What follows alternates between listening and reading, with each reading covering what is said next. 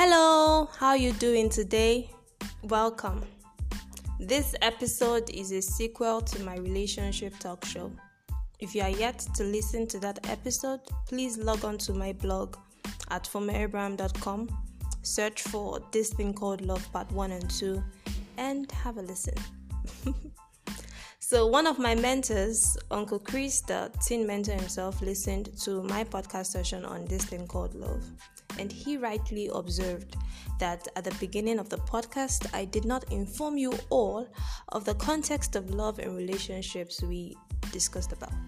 This is because relationship is a generic term. It is a broad term that describes the way in which two or more people behave and are involved with each other. So we have marriage relationship, family relationship, work relationship, friend relationship, friendship. Okay, let's leave it at friendship.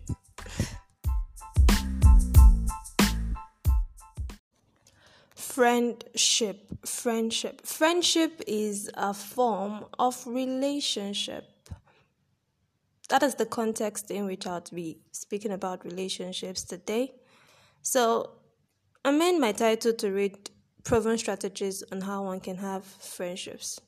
I grant you permission to amend my title to read Proven Strategies on How One Can Have Lasting Friendships.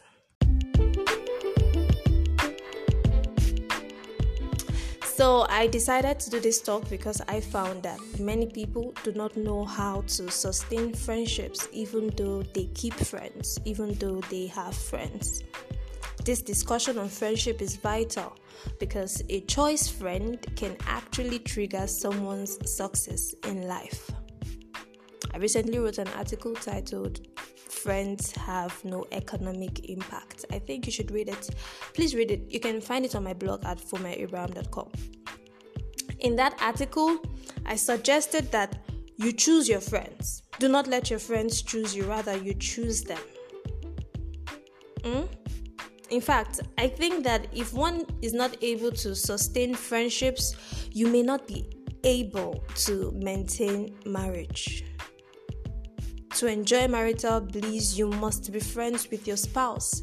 For when the ecstasy of romantic love has faded and the pressures of life is waning, friendship with your spouse will be an anchor. Makes sense, right? I know, I'm smart. So really, you should choose your friends. Isn't that what occurs in a marriage relationship? The man chooses the woman to become his wife. The woman is asked if she agrees to be wedded to him and she consents.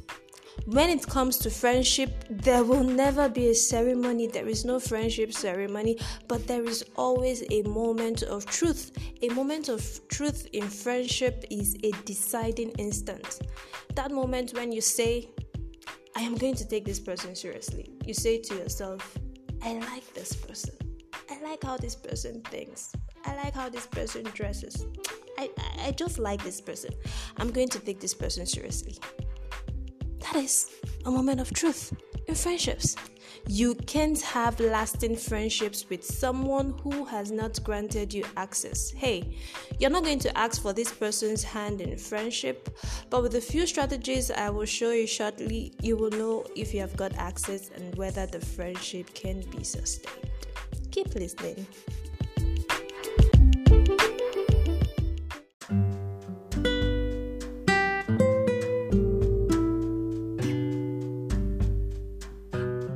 Alright, so the first strategy on how one can have a lasting friendship is communication. In my view, effective communication is the lubricant that oils the wheels of any kind of relationship. You can't become friends with someone you have never spoken with. How can? It's not possible. It doesn't matter the circumstance in which you met. What matters is the interaction you had, whether that interaction is bad or good. Also, I guess you know that when you meet someone for the first time, you are just acquaintances. Yeah, you should know that. You become friends when you begin to associate. Certainly, it is through association that you interact with people and are either pleasantly surprised that you enjoy their company because of their warmth and congeniality, or you realize you dislike their company because you do not have any mutual interest, although there is a mutual purpose. So you become friends with someone because you are comfortable with them and you share similar interests with them. Conversation is easy with the person and you feel happy whenever you're around that person, and the person feels the same way. It is mutual. You will know if the person feels the same way when there is no awkwardness between both of you. When there is friction or tension in a relationship, you should talk about it. Know the right time and the right place to talk about it. Also, try to listen more than you speak. Mind you, this strategy works for all kinds of relationship. Whether marriage, family, work, all kinds of relationship. Communication is key. So the second strategy is acceptance. Now that you are friends, you begin to learn that beyond the similar interests you have, this person has some character flaws or bad habits or unpleasant mannerisms. My point is, you begin to spot the differences between your personalities and sometimes your values. It is then you decide whether or not to continue with the friendship. You may choose to be more careful with how you interact with the person. You may start avoiding the person, or you may just accept the person just the way he or she is. Who knows? You may just influence the person to change. So the second strategy is acceptance. It is acceptance, basically. Accept people for who they are and not what you think they are. And you know who they are when you communicate with them, when you interact with them. Right? So the third strategy is respect. Now that you know the perks of this, your friend's personality, you must respect the person. By respect, I don't mean politeness. No, I'm not talking about politeness, please. When I say respect, I mean you should be thoughtful towards this person. Give the person some thought. Do not deliberately do things that will hurt this person.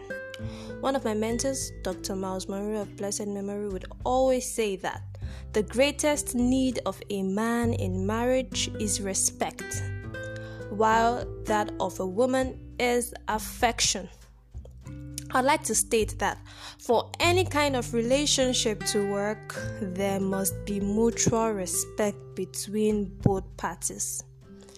I can't remain friends with you if you tarnish my reputation through gossip. I can't remain friends with you if you are so arrogant you make me feel small with every word you say. As an employee, there is a limit to which you can bear insults and unfair treatment from your employer. A time would come when you would demand that you be treated with dignity. It is either that or you leave the job. Everybody wants to be respected. Everyone wants to be respected, including your friends. In fact, if effective communication is the lubricant that oils the wheels of any kind of relationship, then respect is the screw that connects the parts. I hope that made sense. So the third strategy is respect. Fourth strategy is forgiveness. So we're talking about strategies on how one can have lasting relationships. The first is effective communication. Second is acceptance. Third, respect. And now, forgiveness. Of course, no matter how you respect someone, offenses will surely come. Offenses will definitely come. Offense is inevitable in every human relationship. Little wonder Apostle Paul in the book of Romans chapter 12 verse 18 said, "If it be possible, as much as lieth in you, live peaceably with all men." Also, Ephesians chapter 4 verse 26 says, "Be ye angry and sin not. Let not the sun go down upon your wrath." So, what do you do when someone offends you? You forgive. Yes, that is what you do. You forgive. Oh yes, you forgive. Forgiveness is for the benefit of the forgiver and not even the forgiven. Many people live their lives bearing grudges and keeping malice with others, whereas the object of their grievance is often ignorant of their emotional riots. Can you imagine? If you can't settle your differences with someone, you forgive and let go. Remember, I started this discourse by saying you can't be friends with everyone. You must choose your friends. Your willingness to forgive any wrong done to you by a friend shows that you are willing to continue the relationship.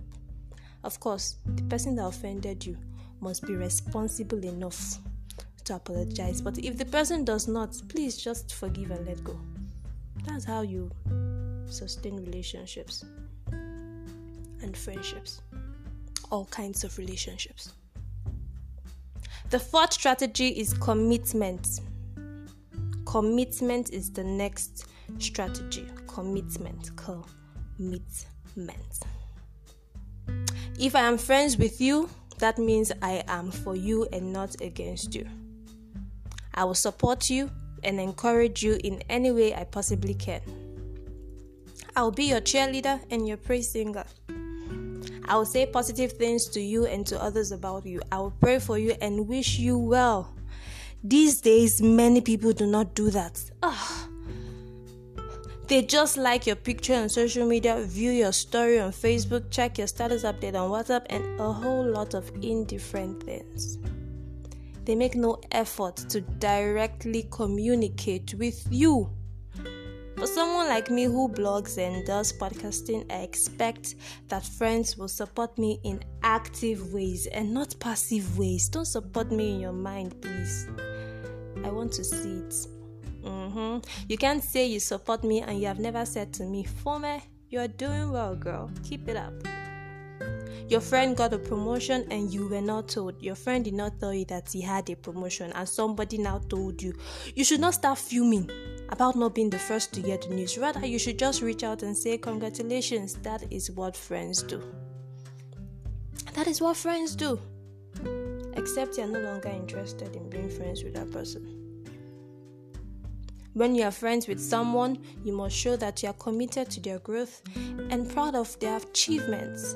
You may not always be there for that person, but you shouldn't leave that person in doubt as to your loyalty. Okay? So the strategies I've shared with you are things that can actually help any kind of relationship, whether family, whether marriage, whether work, any kind of relationship. To have lasting relationships with people, you must effectively communicate with them. You must accept that you are both different. You must respect them. You must forgive them when they offend you. And you must be committed to their growth.